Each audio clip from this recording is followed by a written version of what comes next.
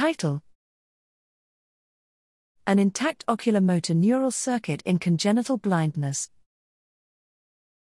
Abstract: In the past 3 decades, multiple studies revealed that congenital blindness is associated with functional and structural reorganization in early visual areas and its interaction with other neural systems. Among the most reproducible findings is the weaker connectivity between the visual and sensory motor cortices, which in sighted individuals plays a role in eye motor coordination.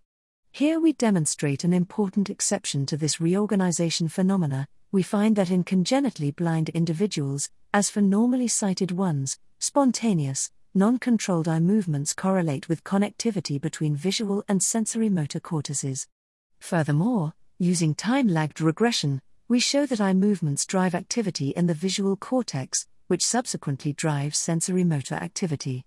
Remarkably, this phenomenon persists even though blind participants often exhibit unsynchronized eye movements and cannot sense or regulate their eye positions. These findings provide evidence of a preserved, non-functional connectivity in congenitally blind individuals and reveal a firm, hardwired constraint on connectivity that remains immune to any reorganization phenomena produced by lack of visual experience and oculomotor control.